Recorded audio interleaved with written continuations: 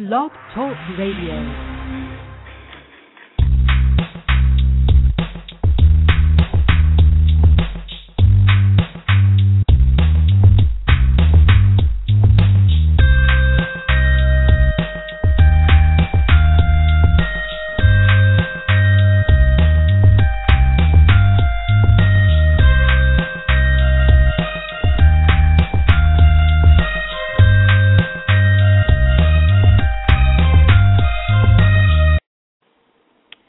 Hello, and welcome to the Gluten-free Voice with Jules. I'm here to talk for this segment about something that's very near and dear to my heart. And no, I'm not going to be talking about gluten-free baking today, although that is also very near and dear to my heart. I'm actually going to be talking about celiac disease, gluten sensitivity, and doctors who are missing the diagnosis, doctors who are not giving credence to patients' complaints and symptoms and are contributing to the problem, unfortunately, of, not enough people are being diagnosed with this very serious disease and the condition as well of non-celiac gluten sensitivity. The reason why I'm bringing this up right now, although, it's ever present and has been for, the history of the disease, is because I'm reminded by the fact that I've been asked by Dr. Alessia Fasano from the Center for Celiac Research to come to his medical student classes for several years in a row now, and this happened again this week during their discussion of celiac disease. And it's a really, really neat thing that he's doing because he's inviting me as a patient to come in and talk to tomorrow's doctors about celiac disease from the patient's perspective and about my 10 years of misdiagnosis with other things, not celiac disease, and what that did to contribute to my health problems. And my story is unfortunately too similar to so many other people's stories around the world, even with regard to celiac disease. It's a difficult disease to diagnose, and you can't blame physicians for missing it sometimes, but there are some clues and there are things that they could be looking for. And one of the biggest things is listening to your patients. So I went in and talked to the class about my story and about my symptoms and about my journey being bounced around from all these different doctors at extremely reputable hospitals and university academic settings and just trying to figure out what the heck was wrong with me. I had all kinds of tests run, seemingly everything that could be done, and they kept misdiagnosing me. And it took me going to a new doctor in an out-of-the-way location and him sort of asking me some new questions that had never been asked, and they all centered around diet for, us to really go down the path of celiac disease, things that had never been brought up before. So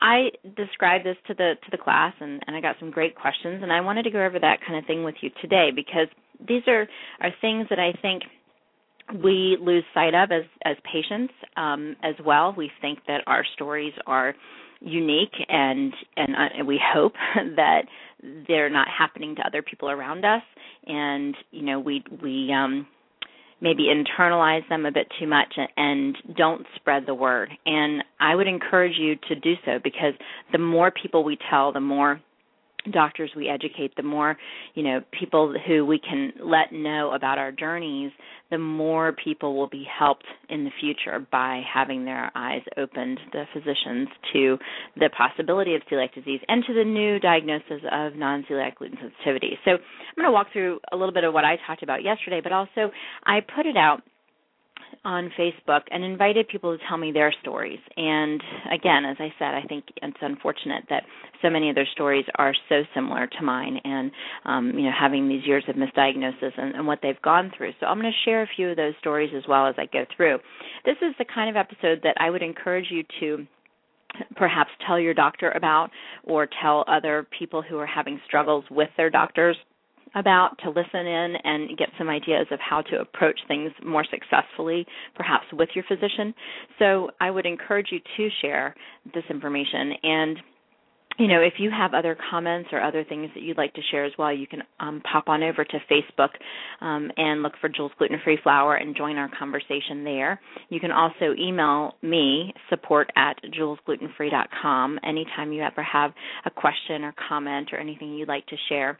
And you can find me on Twitter @JulesGlutenFree as well.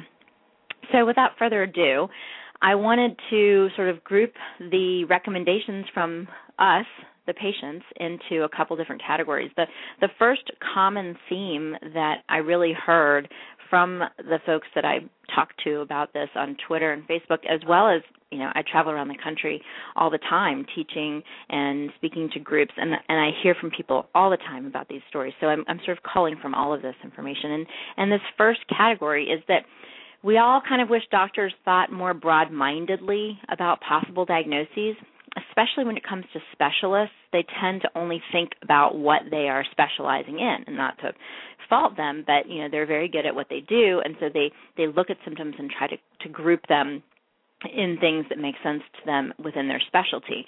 But what happens even with gastroenterologists is that they can miss celiac disease because it can masquerade as so many other things, the most common of which is IBS, or irritable bowel syndrome, which unfortunately is a catch-all kind of diagnosis. If they can't figure out what the heck's wrong with you, you have diarrhea, you have constipation, you have gas, you have bloating, any of those types of things, you've got IBS.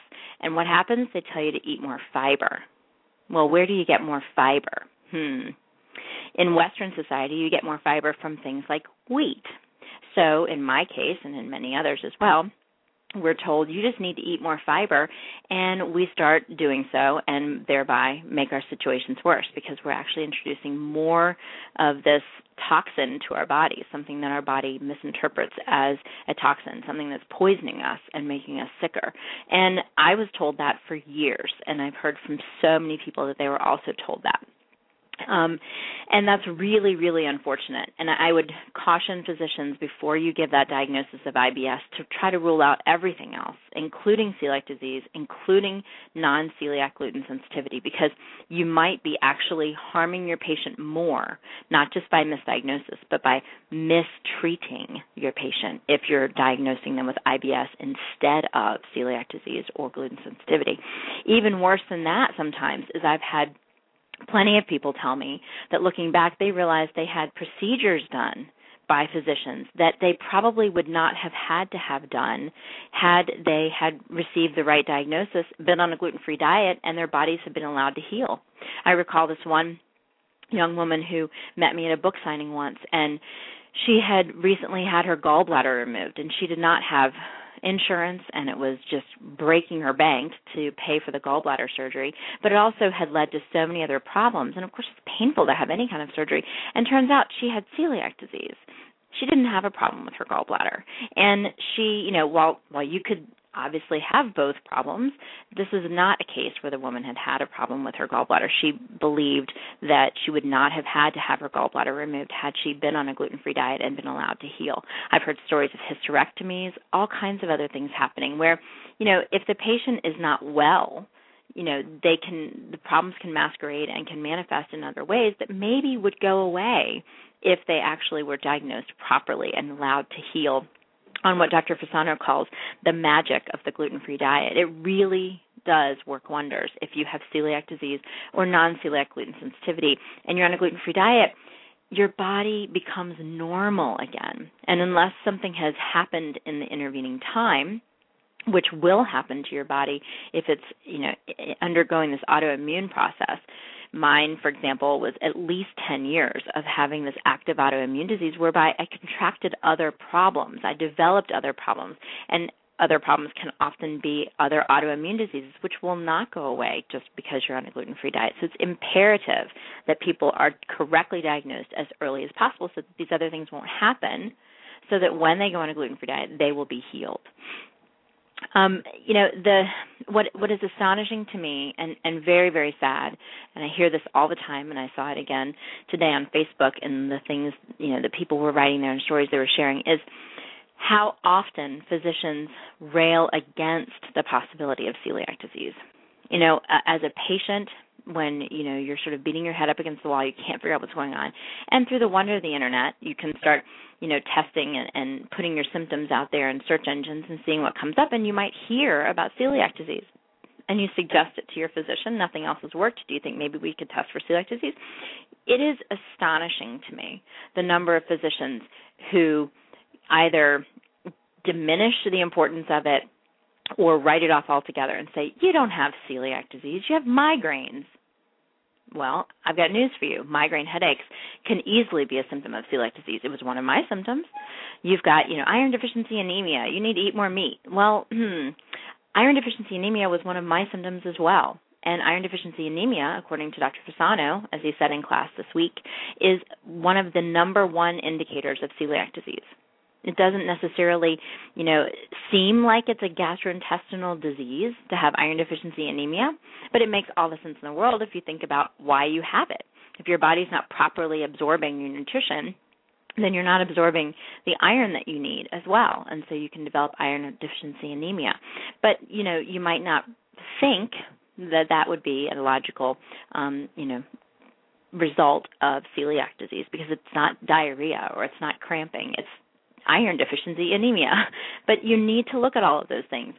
In my second book, called The First Year of Celiac Disease and Living Gluten-Free, I have 2 full single-spaced pages full of possible symptoms of celiac disease. And that really is scratching the surface, because when you think about what's happening to your body, any number of things could manifest.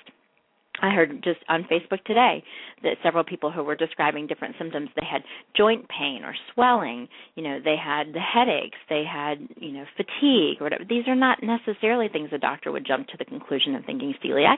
But when the patient says, I would like to be tested for celiac disease, to have a physician say, that's ridiculous, I'm not ordering the test, is really mind-boggling to me. How many people I hear from who have been refused celiac tests, particularly when it is now today a relatively simple procedure to just walk into any lab in the country and order a celiac blood panel. That's all there is to it. It's not some big invasive procedure. It's not anything you have to go to the hospital for. It's not much. You get some blood taken and it gets tested at any lab in the country. And it just astonishes me that there are physicians who are refusing that, and it is really, just the beginning of trying to get diagnosed with celiac disease. So I've heard from a lot of people who just say, please, please educate the physicians on how simple this is, this very first step. And, I think the questions that doctors ask, and some of these doctors, I would say, who are denying the celiac test, I would ask them how many questions they have really asked of that patient to dig deeper and take the time that maybe you've been unwilling or believe that you're unable to give to ask those questions. I mean, I never had the celiac testing done until this doctor asked me about my diet. I would never have known that diet had anything to do with why I was feeling so bad. But he took the time to ask me these questions about my diet, and then I ended up having the upper endoscopy and being tested through biopsies, and was diagnosed with celiac disease. So there are lots of different things that a doctor can learn if you just stop and ask some questions. And if you want to deny the celiac test, I encourage you to ask even more questions. Well, why is it that you think you might have celiac disease? Let's talk about this. And if you don't know enough about celiac disease to know for sure, Mr. Physician, Dr. Physician, then you need to go and find out more. I've heard from several people that they feel like doctors think that they're overreacting. They're an over-anxious parent, or they're hypochondriacal or something like that. Well, I would encourage you, again, ask some more questions and identify the root problems. I mean, maybe the patient is slightly hypochondriacal, but there's probably a reason, a root problem that could be leading to that behavior, and that could be a clue to the correct diagnosis. It's not as simple as just saying that the person's a picky eater, or if someone tells you that she feels sick when she eats, don't tell her that's not possible. That is what is happening to her. You have to give credence to the symptoms and be respectful as a physician. It's not easy to talk about embarrassing health issues. Nobody wants to, tell someone about their diarrhea. And if someone's actually going to take the time to describe those symptoms to you and tell you that this is something that's happening to them, it's probably so bad that they just can't take it anymore. And it's really happening. Don't tell your patient it's not happening. It's your job to find out why, not to argue about whether it's really happening or whether it's a real symptom. And please, please, please do not jump to the conclusion that it's an eating disorder. I mean, there may be some small fragment of the population that has a true eating disorder that they are saying they can't have gluten and masking their eating disorder. But that is such a small percentage of people that I would say it should be dismissed out of hand until you find out more that would give you an indication that there is an eating disorder, despite what the media has been saying lately. So, all of that goes to asking questions, being more broad-minded, thinking about the testing that could be done, and being very, just being very, very attentive to your patient. And there's, that goes worlds towards making the patient feel like they're being heard. One of the other unfortunate themes that I heard from talking to other people about this, and of course from my own experience, is that doctors know just enough to misunderstand celiac and other gluten-related disorders. I can't tell you how many people I have heard from who have been told that they should get tested for celiac disease after they go gluten-free. Physicians, are saying to people, try going gluten-free, and then if you feel better, then come on in, we'll get you tested. Well, that doesn't make any sense at all if you understand what the testing is testing, right?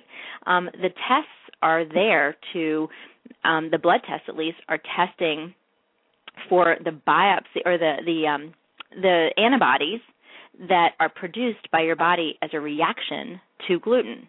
So if you're not eating gluten, you will not produce the antibodies that would be picked up on a test. So it will come back as a negative test. So that's just silly. They need to understand, what's really going on in the testing and order the test before the patient goes gluten-free. The other thing that's very unfortunate is that the blood tests, as I've talked about a few minutes ago, while they're easy and they should be ordered often, they're not always accurate. And what needs to be understood by the physicians and by the patients is that there are many false negatives with the blood work, particularly if someone's been experimenting with going gluten-free, and that there are takeaways from the blood work that are misunderstood. For example, people have a negative blood work, you don't have celiac disease, and then they're told, so don't take gluten out of your diet because it's not a safe diet to be on, and you don't have to be on a gluten-free diet, which is one of my biggest pet peeves. I cannot believe that people, physicians included, would tell someone that a gluten-free diet is unsafe. It's just beyond me. But gluten-free diet is at its heart whole foods. I mean, it's fruits, it's vegetables, it's meats, it's fish, it's nuts. It's all these wonderful from the earth things that are unadulterated and unprocessed. So how could that possibly be unsafe? So if you have a negative blood test, maybe what you should do is try a gluten-free diet. See if it makes you feel better. If it makes you feel better, then, go forth and be happy. So don't tell someone don't go on a gluten-free diet if you have a negative blood test. Also, the blood work, again, as I said, can be a false negative, but what a lot of patients don't understand, and perhaps the physicians don't understand enough to tell them, is that just because you're testing negative now does not mean later you wouldn't test positive. You can get celiac disease. You can develop celiac disease at any point in your life. My grandfather was diagnosed with celiac disease at 81 years old, and you can get it at any point in time. So just because you've had the test once does not mean later on it wouldn't come back positive. So if you have a negative blood test, you're sitting there listening to this at home, and you said, well, I've tested negative for celiac disease, you may have celiac disease. You may get it later. It doesn't mean you'll never have it because you have a negative blood test. And, doctors will sometimes order a biopsy and endoscopy from a negative blood test, but they'll almost always order it from a positive blood test. And this is what they call the gold standard to test for celiac disease, which is you go in and they knock you out and they do an upper endoscopy looking around to see if they can see evidence of damage. But, again, unfortunately, there are errors that are made with this gold standard endoscopy. And you need to understand about those because you need to educate yourself and sometimes your physician on them as well. Apparently, recent research has shown that fewer than half of the endoscopies actually included a biopsy. 43% of endoscopies ordered included a biopsy. Well, in order to diagnose celiac disease, you have to have a biopsy. So if you're just in there looking around and not taking a biopsy, you're not going to be able to diagnose celiac disease. The other problem is, and this is very sad, you go through this whole rigmarole, you have the endoscopy, and they even do biopsies, but they don't do enough biopsies, or they don't take from areas of damage. There's user error here as well. A physician can be doing the biopsy and can do it from areas of the upper and of the upper GI tract that don't show damage, and so there will not be a positive result from that biopsy. Or they can biopsy not enough places.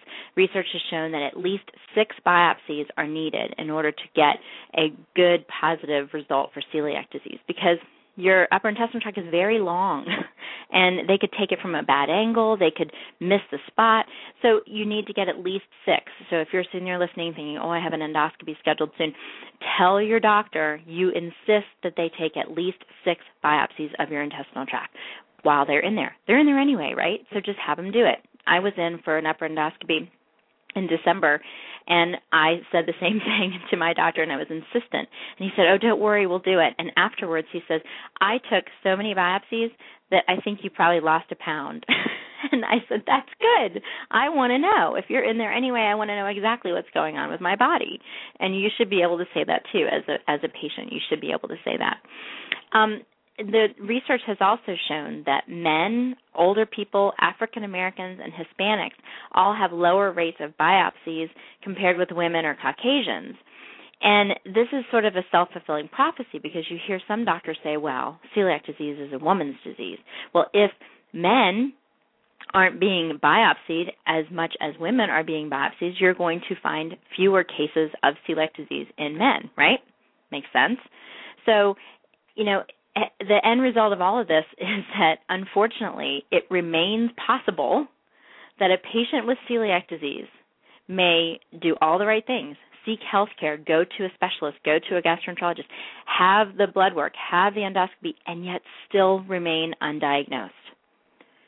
So where does this leave you as a patient? Where does your doctor tell you to go? Well, this again goes back to my point of trying the gluten-free diet. If you have done everything that you can do to test for celiac disease and the tests are coming back negative, that does not mean you should not then try a gluten-free diet. As I mentioned, it can be extremely healthy. Try a gluten-free diet and see if you feel better, because we now have a diagnosis as of last year of non-celiac gluten sensitivity, which previously had not been recognized by physicians and scientists, but we patients knew that it existed. All of those folks out there who don't have celiac disease or haven't gotten a positive test result for celiac disease but feel way better without having gluten in their diets, you can't tell me that there's not something diagnostic there. Obviously, there's a problem with gluten. The person cannot eat gluten. It makes them feel bad. So what's the cure? Don't eat gluten. That's easy. Again, as Dr. Fasano said, the magic of the gluten-free diet. So try the gluten-free diet and do a good job with it. You really have to take all of the gluten out of your diet. And, if the symptoms are alleviated, then the patient is cured, right? It's not a pill. You can't write a prescription for it, but it can be even more effective than a pill or the pharmaceutical companies, whatever they would be pawning off on you. So try the diet, see if you feel any better. And please don't tell me that the gluten-free diet is unhealthy. I mean, I could really have a whole other show on that. So, I guess the next logical step in this is, let's say that you have been diagnosed with celiac disease. Maybe this is a hard-fought battle. Maybe it's been years, but you were diagnosed with celiac disease. You found a doctor who made the right diagnosis and has said you have celiac disease or you have non-celiac gluten sensitivity. Some doctors are very good at putting these clues together to diagnose celiac disease, like the doctor who finally diagnosed it for me.